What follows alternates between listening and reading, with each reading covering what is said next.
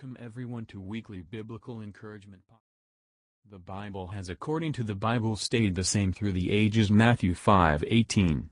For verily I say unto you, till heaven and earth pass, one jot or one tittle shall in no wise pass from the law, till all be fulfilled.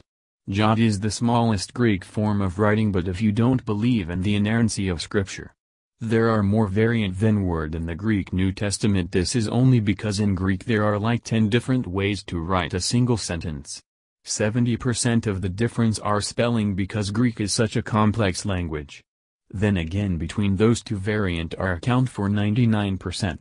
The best difference we know is Mark 16, and in most Bible it is bracketed out and it says in the Bible not included.